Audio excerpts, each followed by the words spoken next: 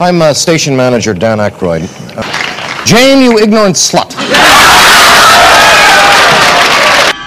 It's the Stay Puft Marshmallow Man. 3-605, 0.10, 0.20, 0.22, 0.24, 0.26, 0.50, 0.70, 0.80. It specifies clean shirt, short hair, tie, pressed trousers, sports jacket or suit, and leather shoes, preferably with a high shine on them. It's 106 miles to Chicago. We got a full tank of gas, half a pack of cigarettes. It's dark, and we're wearing sunglasses. Hit it. Hello, everyone. This is Scott White, and this is the Dan Aykroyd Podcast. What we're going to do is look at Dan Aykroyd projects and his personal performance in said project. Now, my last podcast had the name of Dan Aykroyd is Batshit Crazy. I had to change the name because that name, some reason, wouldn't let me put it on certain podcasting sites. So the name now is the Dan Aykroyd Podcast, but the gist of the podcast is the same. And what are we reviewing today? Dr. Detroit came out in 1983. This is Dan Aykroyd's first solo starring role. Most of his movies up until now were with John Belushi. And this movie came out after Belushi's death. However, this movie was in production before Belushi died because at that point, the studio wanted to separate them and see if they could make money with both of them in movies. Basically trying to double their profit. So that was the studio's thinking at the time. So this was the movie for Dan Aykroyd, Dr. Detroit. And it starts off with Devo's Dr. Detroit. And I'll just say, this movie on a whole came out in 1983. This movie screams the 80s. Shorty shorts, big hair, cocaine, pinky nail. It's all there. Big necklaces. This movie is really a time capsule of the 80s. So the movie starts with Dan Aykroyd power walking through the park with Devo singing the theme song, Dr. Detroit. And let me tell you something. This is a very catchy, it's a very Devo song. And one of the best parts of the movie, actually, is the title song, Dr. Detroit. So we see Dan Aykroyd, and he's power walking through the park. And there's this odd scene at the beginning where he power walks up to the statue of Abraham Lincoln. And all these little black children are playing in front of the statue, and then there's a shot of Abraham Lincoln looking down at the children, and I don't know if that's symbolism, like showing that Abraham Lincoln set the slaves free. It was a really weird, out-of-place shot, I thought, in the middle of the opening credits. It really came out of nowhere, and that was it. And then it was over, and then he starts power walking again. And while he's power walking, we are introduced to the Howard Hesseman character in this movie. And Howard Hesseman plays Smooth, and he is the pimp to the four main female leads in this movie. So the gist of it so far is, what we find out is Howard Hesseman is a pimp. He's working for Mom. Mom is the main villain in the movie, so he's working for Mom. Mom wants her money. Howard owes her $80,000. And he doesn't have it because he's blown all his money on women and apartments and clothing and all that. He makes up the story that this guy from Detroit called Dr. Detroit has muscled in on his territory, and he doesn't know what to do because he's scared. And so he's going to set up a meeting between Mom and Dr. Detroit. We're not that far into the movie. We're about 10 minutes into the movie. Basically, the gist of the movie, right there and then.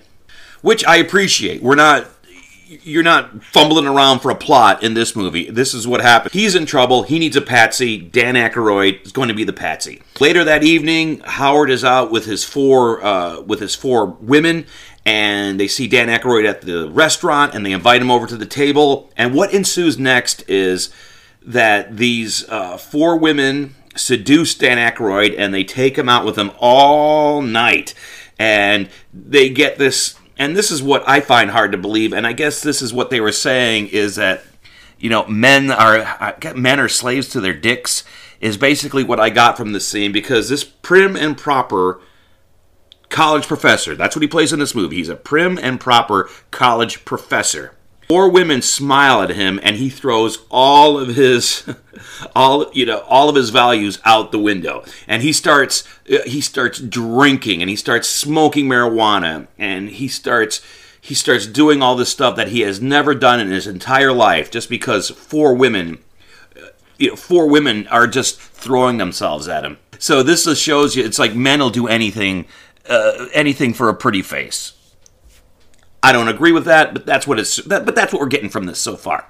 Howard Hesseman's plan is he is going to get Dan Aykroyd to quote-unquote get into the quote-unquote entertainment business. Because at this point, Dan Aykroyd does not know that all these 4 women are hookers.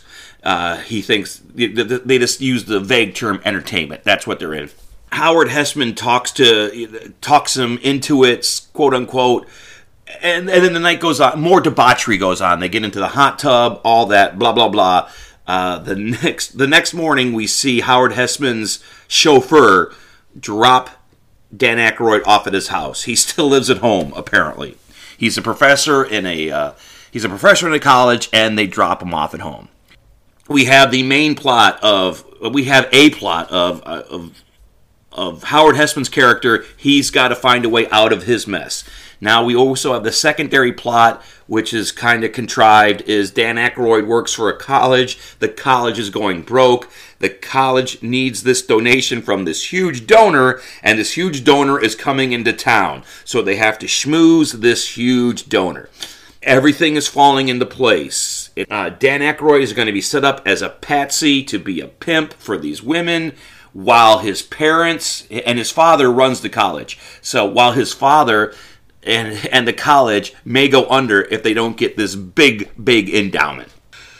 We cut to Dan Aykroyd's class, and he does a class on literature, and they're talking about Lancelot. Once again, this is a parallel to what's going on in the movie. They talk about Lancelot, how he was chaste, and how he was pure, and how he had moral, and how he shunned the lustful ways of life to be pure. And we were just shown that Dan Aykroyd gave that up in a second, but however, he is chastising his students for saying that Lancelot is stupid for being chaste and all that, when he just the night before just gave up all his morals for 4 pretty faces. After that, we go to a scene where now Smooth, Howard Hesseman character, he's got to go to Mom. So Mom is the antagonist, and he has to go to Mom, and he has to tell her that Dr. Detroit is taking over. Since there is no Dr. Detroit, he has to get his chauffeur to beat him up. We've seen this before. This reminds me of the scene in Dirty Harry where the bad guy pays that guy to beat him up, so he looks like so it looks like Clint Eastwood beat him up in that movie. Very similar scene here, but he can't get his chauffeur to do it. Now, his chauffeur is black, and that comes in later. He's telling his chauffeur to beat him up. His chauffeur won't beat him up.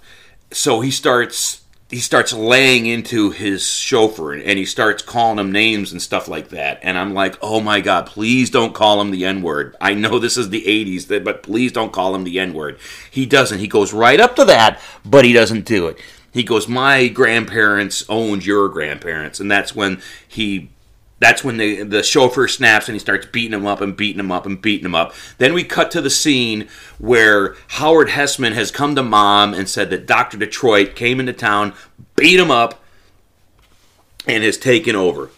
Basically, Howard Hesseman says, I'm out of this, Mom. This is between you and Dr. Detroit. And Mom lets him go, which I don't totally understand. So, this guy, Howard Hesseman, was working for Mom, and Howard Hesseman let this other guy come in and supposedly come in and take over his business, and she's fine with it, and she lets him walk. In any other movie, that happens, that guy, Howard Hesseman, dead, gone. It doesn't make sense that she let this guy walk away, and this is something that's going to bother me. I'll talk about it at the end of the movie, but this is something that's going to bother me.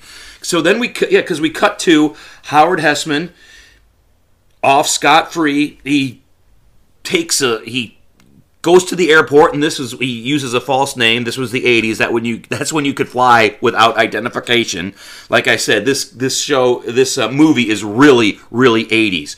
You could smoke indoors. You could smoke on planes. You could fly under a fake name. All that is in play here in this movie. He catches a one-way ticket to a tropical island somewhere and gone. Basically, Howard Hesseman is gone for the rest of the movie, which I am disappointed in because he played the sleazy manipulator to a T in this movie, and I enjoyed his character because you disliked his character, and that's what you were supposed to do. You were supposed to dislike this character, and Howard Hesseman is a very likable guy. This movie came out in 1983, so WKRP just went off the air the year before. He was still, I guess, in the public eye at this point, so I wanted to see more of him in this movie. And the fact that he makes an early exit from this movie is a detriment to the movie because he was a nice character in this movie. We cut back to Mom. Now Mom is pissed that Dr. Detroit is moving in on her territory. She distinctly asks, what's the name of Smooth's black prostitute? They tell her, it's like, well, get her busted. We're going to see how Dr. Detroit takes care of her gals. So we cut to Dan Aykroyd. He's at a meeting with his father. They're talking about the big banquet where the big donor is going to come in and give him the big endowment, and they're working it out. And it's just a bunch of old white men talking about old white man problems. And this is where, the humor is supposed to come from these old men talking about stuff that's irrelevant, when a big, huge problem is hanging over their head, like they have no money for the college, and these guys are worried about fruit cups and stuff like that. That's where the humor is supposed to come from. The humor falls flat. No humor at all. The girls call Dan Aykroyd at the college, so I don't know how they got his number. They must have gotten the number from him last night or something like that, or looked his name up in the phone book to find him at the college where he works. Well, they call and they say that, well, Smooth, Howard Hesseman's character, said you were in charge while he's gone, and one of our girls are busted. We need you to come in and get her out of jail. And they do it on the speakerphone a couple of times. The old thing where they're talking on the speakerphone, they say something risque, and he lunges for the phone and picks it up. Once again, another old joke that doesn't work in this setting. The chauffeur shows up, and there's supposed to be a juxtaposition of this young, black, hip chauffeur is in this room with these old, dowdy white men. And he's like, and once again, you're supposed to see the humor in that, and then once again, it falls flat. The chauffeur takes Dan Aykroyd to the courthouse, where one of the girls is being held on a prostitution charge, and he peeks into the courtroom, and he sees that the judge is an old Southern judge, and his name is like Thomas Jefferson, it's all Jackson. It's all the names of the South in one long name on the door. Dan Aykroyd sees this downtrodden lawyer who's dressed like Colonel Sanders in the lobby. And he buys his clothes from him, and he comes in, and he's doing a southern gentleman, a southern drawl, sort of maybe a foghorn leghorn. What's he going to do? He's going to convince the judge that he's a southern gentleman like himself. And his sister, who was arrested, could not be held on any charges such as prostitution. Why, that is ludicrous. And they bond over being southern, and they bond over being racist. And he lets her go. And while they're walking out, they see that the woman is black. And once again, I'm like, oh God, please, the judge is not going to stand up and yell out, she's an N-word, which he doesn't. He stands up and yells out, that girl is colored. And she walks back in with attitude. It's like, I wasn't colored, I was born that way. And then Dan Aykroyd ushers her out. We have a lot of on the edge racial humor in a couple of scenes right here. We're back at Smooth's penthouse, and Smooth is long gone. He's on a plane. He's gone. So but nobody knows that he's not coming back. They think he's just gone for a couple of days. And the girls try to convince Dan Aykroyd that Smooth left him in charge, and Dan Aykroyd is like, no, I have no idea what you're talking about. Why would I be in charge? I have a job. I'm a college professor. And then at this point, Mom comes in. And Mom comes in, busted in with her henchmen. And all her henchmen are dressed as bellboys and are bald. That's the look. It's never explained why. That's just how they look. And Mom busts in and says that the girls are now hers. And Dan Aykroyd at this point first finds out, being naive, he first now realizes that all 4 women are prostitutes. Then, for some reason, and this is odd too, like I said before, in the scene before, he becomes he adopts this southern, he adopts this southern accent and this southern personality. And in real life, he is just a mild-mannered professor. So him adopting the southern personality out of nowhere, it's just odd. If he was that person in real life, he could not pull off being a southern gentleman. If he was a scholar, if he was a nerdly scholar his whole life, just to pull off a southern gentleman at the drop of a hat, it wouldn't ring true. I don't think he could do it, and he does it here once again. Once again, when Mom tries to take over, he jumps into the fray and he pretends he is Dr. Detroit's personal assistant. And once again, he pretends he knows karate, and I just don't think, unless he is, and this has only happened, this is only one day. All the stuff has happened, so this is like a day and a half, all this has happened. So he jumps into the fray and he tells her, you're going to have to talk to the doctor yourself. And he sets up a meeting with her and Dr. Detroit. And they leave. And once again, after they leave, he turns back into the professor. So he's able to jump into these personas, which I don't think he would be able to jump into, being a teacher, a professor.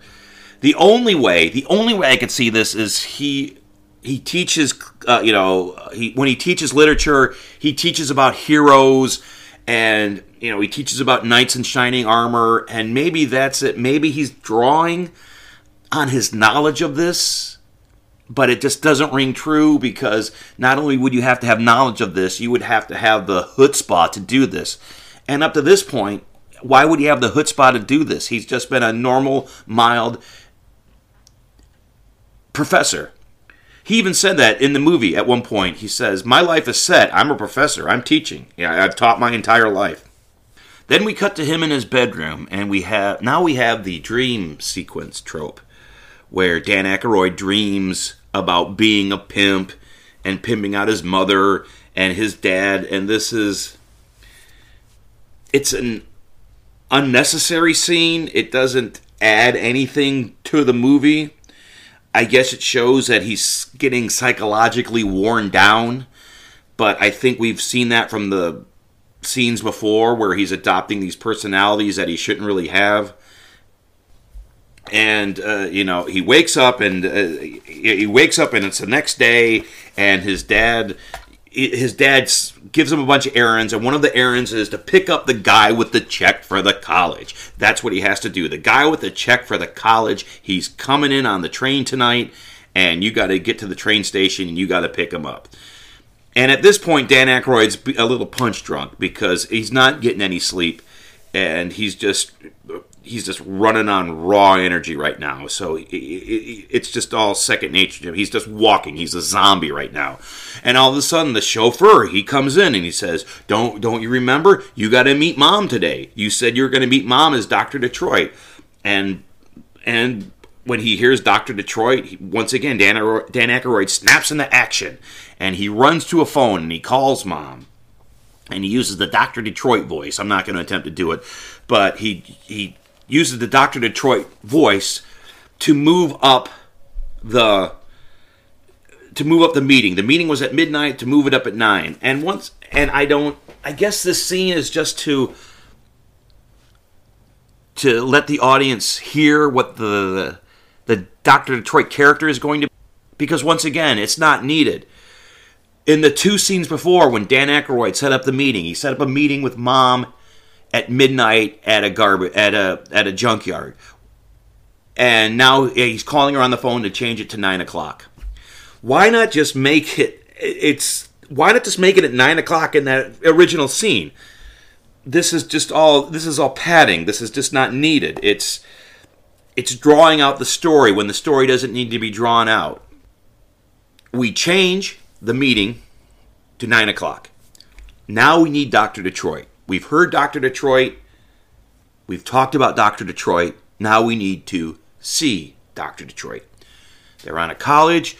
What's the one thing you do have at a college? You got a theater department. Theater department has clothing. So Dan Aykroyd and the chauffeur, Diablo, they run into the theater department and they grab a bunch of costumes. You don't see them grab costumes, but the door closes and you hear Dan Aykroyd like, hand me that, and why would you hand me that, hand me that. Cut to the junkyard. And it's Dan Aykroyd and Diablo and the 4 women, and they're here to meet Mom. And grant you, this is Dan Aykroyd. If he was a normal, everyday professor, he is in way over his head. He has no idea how to handle the situation. He is dealing with pimps and murderers and people who have just been criminals their entire life. He is putting himself in a position to get killed. So this is really, really stupid on his part. He's doing it for the girls. And he's doing it for women that he met less than 48 hours ago. How many of you out there would stick your neck out for a group of people who, in essence, kidnapped you and drugged you and made you do things in a drunken state that you really didn't want to do, and now you're sticking up for him? That's what's happening in this movie. He's defending and he's helping people who basically drugged him. It doesn't make sense from a logical point of view, but let's just forget all that. And he's at the junkyard. He's with the 4 women are with him. The chauffeur Diablo's with him, and now it's time to see Dr. Detroit. And Dr. Detroit comes out, and he's wearing white boots and green slacks and a red shirt and a yellow sports jacket and a big blonde wig, orange glasses, and a hook. A metal hand. Not a hook hand, but a metal hand. And my first thought was, what were these things doing in the theater department? What play were they putting on where all these clothes would be in the theater department? Dan Aykroyd is Dr. Detroit and Mom. They go head to head. They start yelling at each other. Dan Aykroyd smashes the windshield of one of her limos, and she yells, "Kill the son of a bitch." And all of her henchmen there with guns start shooting at him. He should be dead right there. And it's the movie trope where people with machine guns can't hit anything.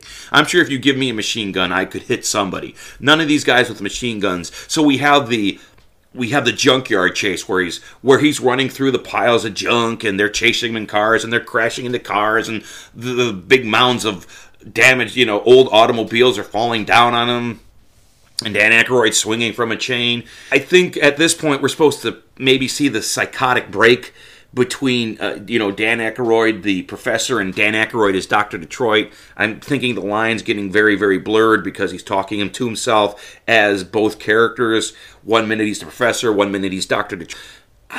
Like I said, it's not really clear, but from what I'm getting at this point in the movie is that the 2 personalities are splitting and both living within Dan Aykroyd. We cut to a close-up of Mom. Mom is all alone in the junkyard, and we see this giant hook come up beside her. And once again, it's the movie trope of, I have no peripheral vision. I can't see this big metal hook coming up behind me. And this big metal hook comes up behind her, and it clinches around her, and it raises her up, and it's Dan Aykroyd in this machine. I don't even know what this machine is for. I guess it was for, grabbing cars and putting them on top of the pile. They clamp it around Mom, and they raise Mom like 100 feet in the air and drop her into a pile of dented old cars, which honestly would kill a person. Dan Aykroyd just murdered a person right there. Now, granted, they were trying to murder him, but he murdered somebody. Or he should have murdered somebody. I'll tell you more as the podcast goes on. He should have murdered somebody, but he didn't. Diablo and the girls, they find this old tow truck, and Dan Aykroyd hops on the back of it, and they crash through the wall, and they're out of the junkyard. Okay, all right, so you've just murdered Mom, and now you're the head pimp in Chicago. This movie takes place in Chicago, which, like the Blues Brothers, took place in Chicago. And Dan Aykroyd, Dan Aykroyd loves Chicago, even though he did his Second City in Toronto. Chicago was his second home for a Second City. We cut to the train station where Dan Aykroyd had to pick up the guy that had the big check. He's got the big check for the college.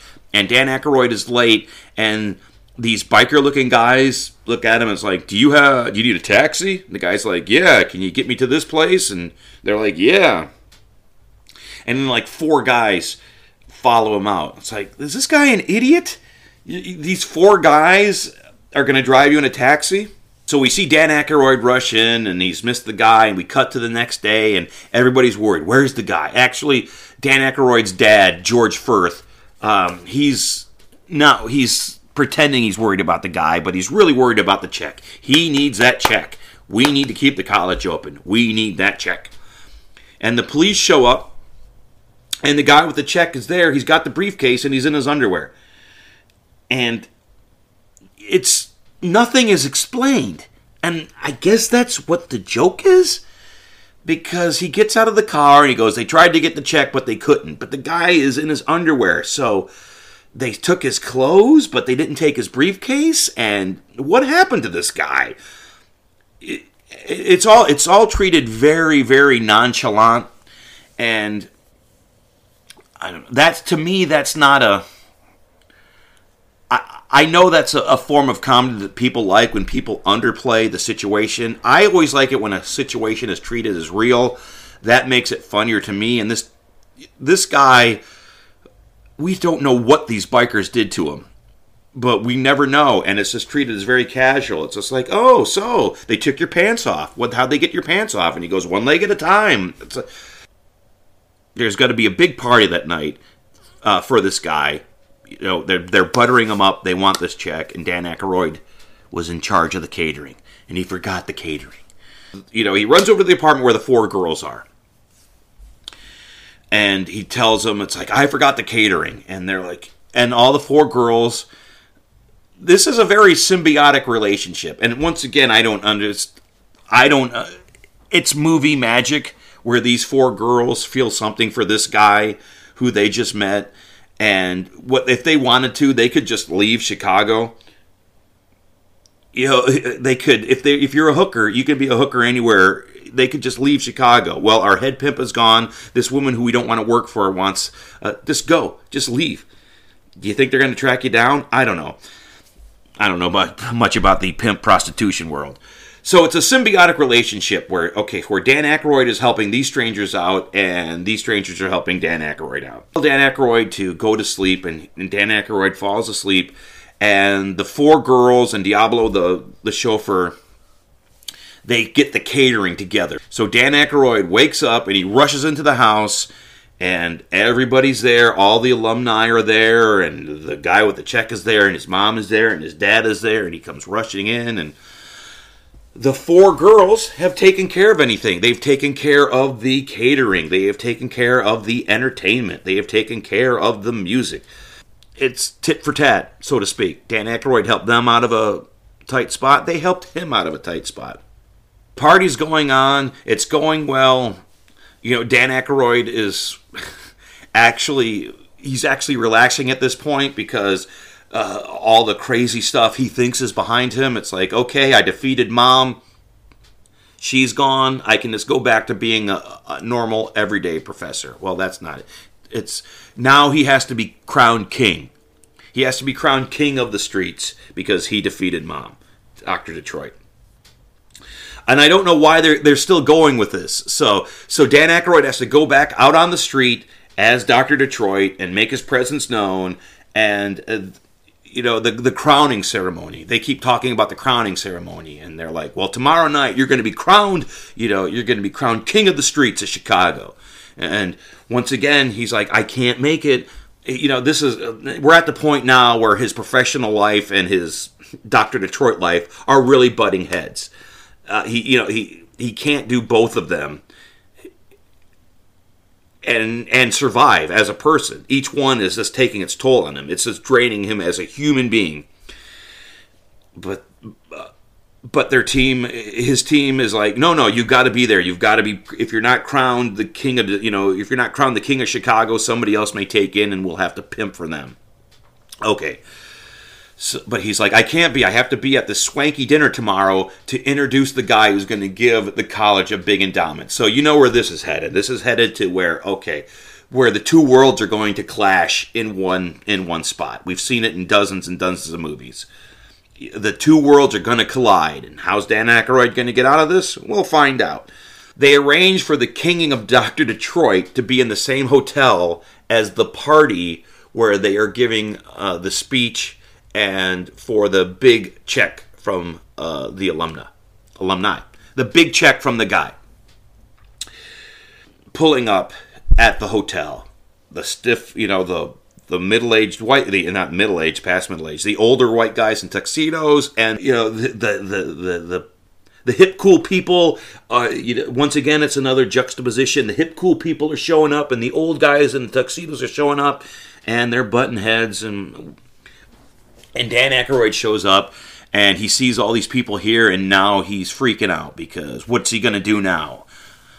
And they convince him, it's just go over there and let him know that the doctor is here and that the doctor is the king, and you need to do that. If you don't do that, we're going to, for some reason, if he doesn't do that, there's going to be trouble. It's never really explained what happens if he doesn't do that. He just has to do it. And once again, he gives in. I guess at this point, maybe at this point, if he said that he didn't want to do it, they could blackmail him, tell his parents that he's Dr. Detroit. I don't know. But he does it. So he works his way over to the other side of the hotel where everybody's partying, and James Brown is there. Another connection. James Brown was in the Blues Brothers movie. And this scene in Dr. Detroit is very, very reminiscent and very, very close to the scene in the Blues Brothers movie. Because James Brown, he starts singing. Honestly, I think this is the only movie that has Devo and James Brown on the same soundtrack. So that's kind of cool. So James Brown starts singing, and Dan Aykroyd and everybody on the dance floor starts doing this choreographed dance number, which looks very, very, very similar to the church scene in the Blues Brothers, where James Brown is preaching and he goes into singing, and they start dancing, and then the Blues Brothers start dancing in front of them. It's very, very reminiscent of that.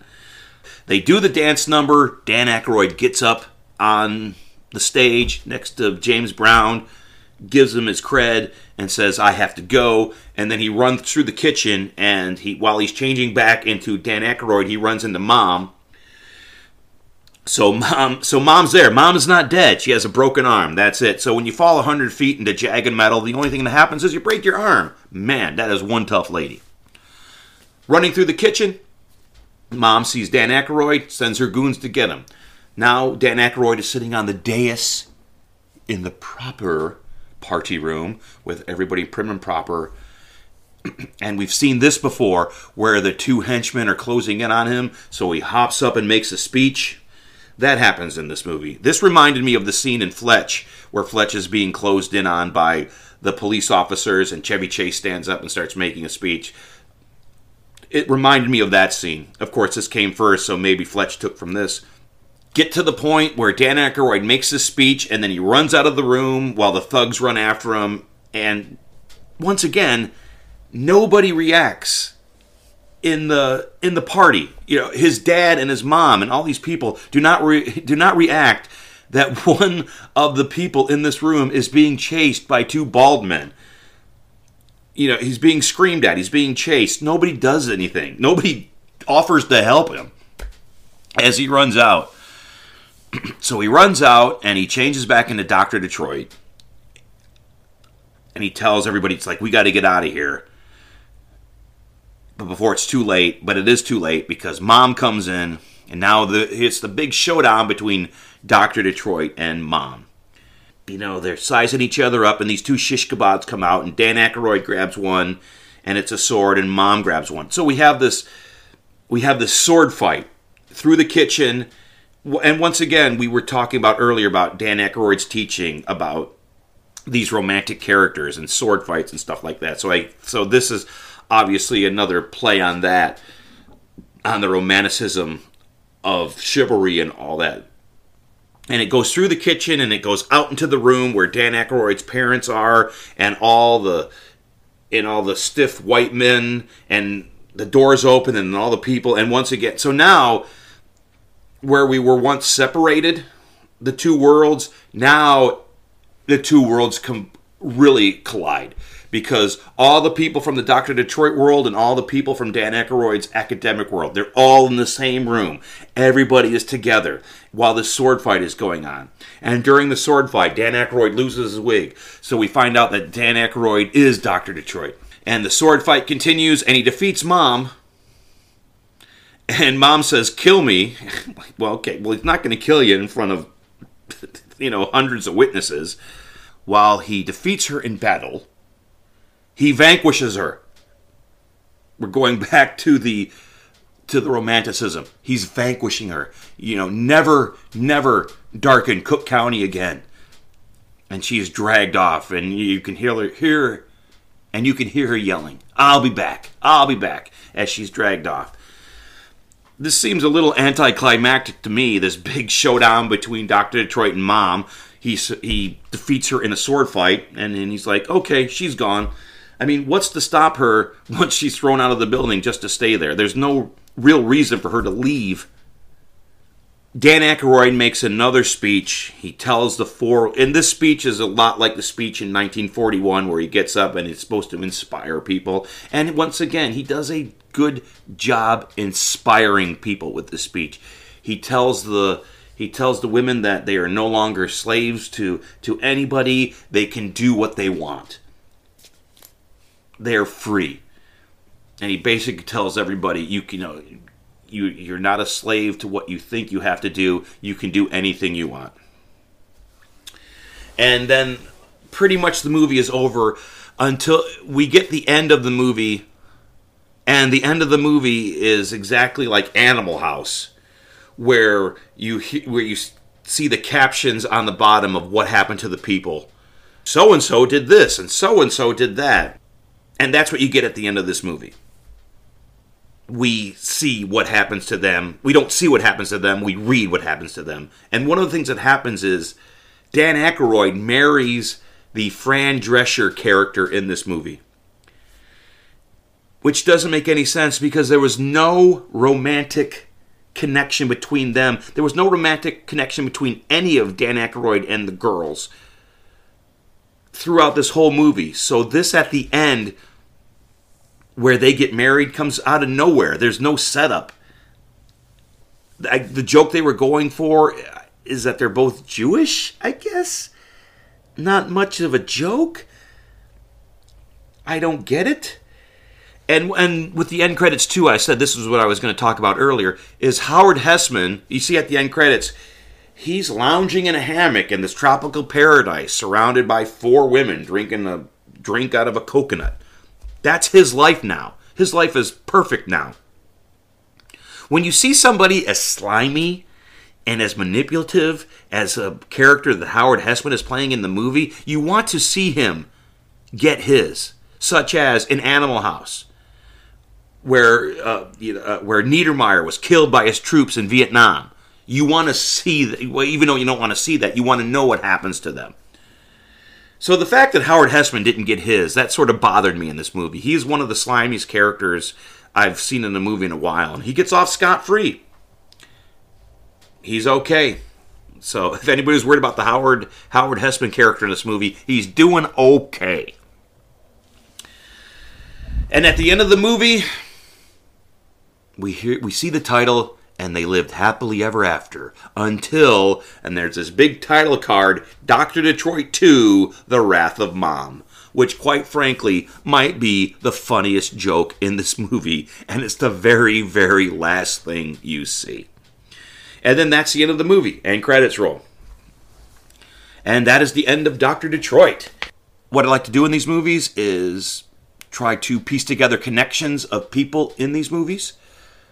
First connection was actually a real romantic connection.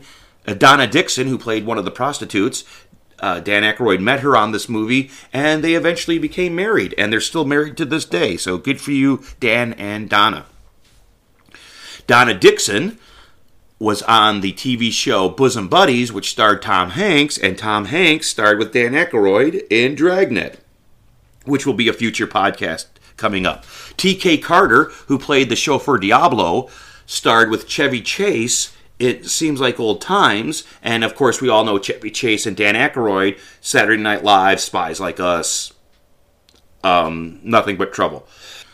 I don't know that much about Fran Drescher. I know she was on The Nanny. There might be a Nanny connection here. I don't know. Dr. Detroit, as a whole, not a very good movie. Not a very funny movie.